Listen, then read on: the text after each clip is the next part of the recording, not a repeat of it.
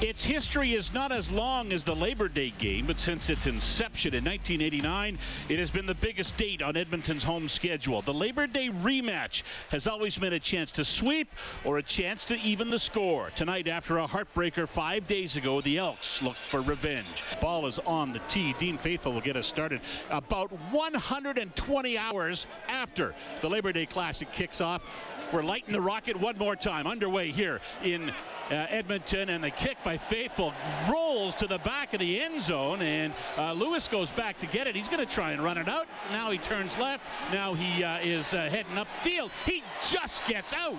He didn't want to give up a point. Instead, he'll give his team a 109-yard porch to work with. Ball's going to go back to Kevin Brown. He's going to find another hole. He gets to the 30. He gets to the 20. Can he make it? Touchdown! And they're up, Edmonton. Touchdown, Elks. Kevin Brown to the end zone. Great start to this game offensively for the Elks, but specifically for Kevin Brown. Field goal attempt from René Paredes is going to come from the 38-yard line. 4 for 4 on the Labor Day game. This one is up, and it is through, and the Stampeders are on the board. 7-3. The Elks lead the Stampeders in the first quarter here at Commonwealth. Ford will take the snap, turn around, give it to Kevin Brown. Ball comes free as Brown is hit, and it's recovered by the Stampeders.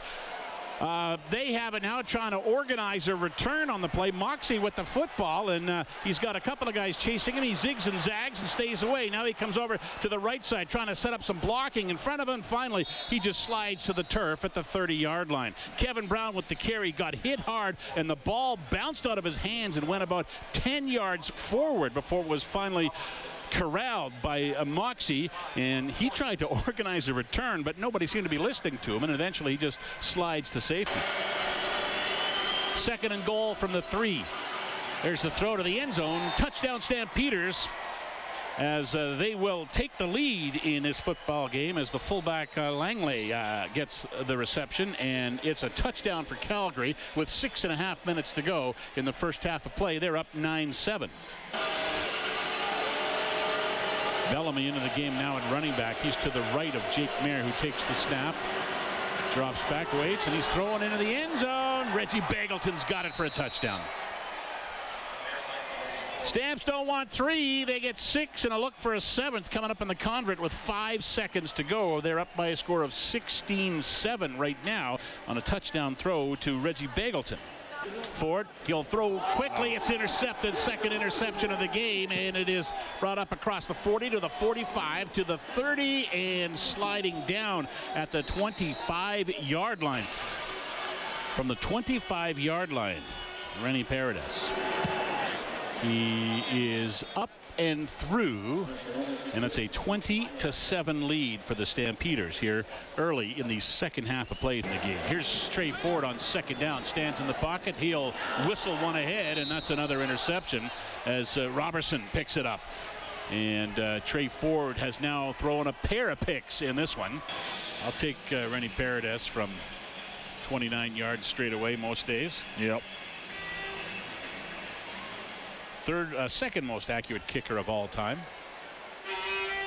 Just behind Ward in Ottawa, just ahead of White in BC. Here's the kick, and it is up and through, and it's now 23-7. There's the snap. Cornelius dives over. Touchdown Elks. Taylor Cornelius, with his team-leading 5th touchdown of the season, gets the Elks a little bit closer. 6 up on the board. 14:46 to go in the football game. The Elks now down by 10. Ford's passing numbers go from 26 yards to 59 yards on that play. Here he is on first down, takes the snap, drops back, settles into the pocket, and throws. He's going to the end zone for this one. You hear it. Dylan Mitchell, touchdown Elks. And all of a sudden the offense is awake. A field goal attempt from the 40 to make it a 1-point game. Snap, ball is down, kick is up. He's got it.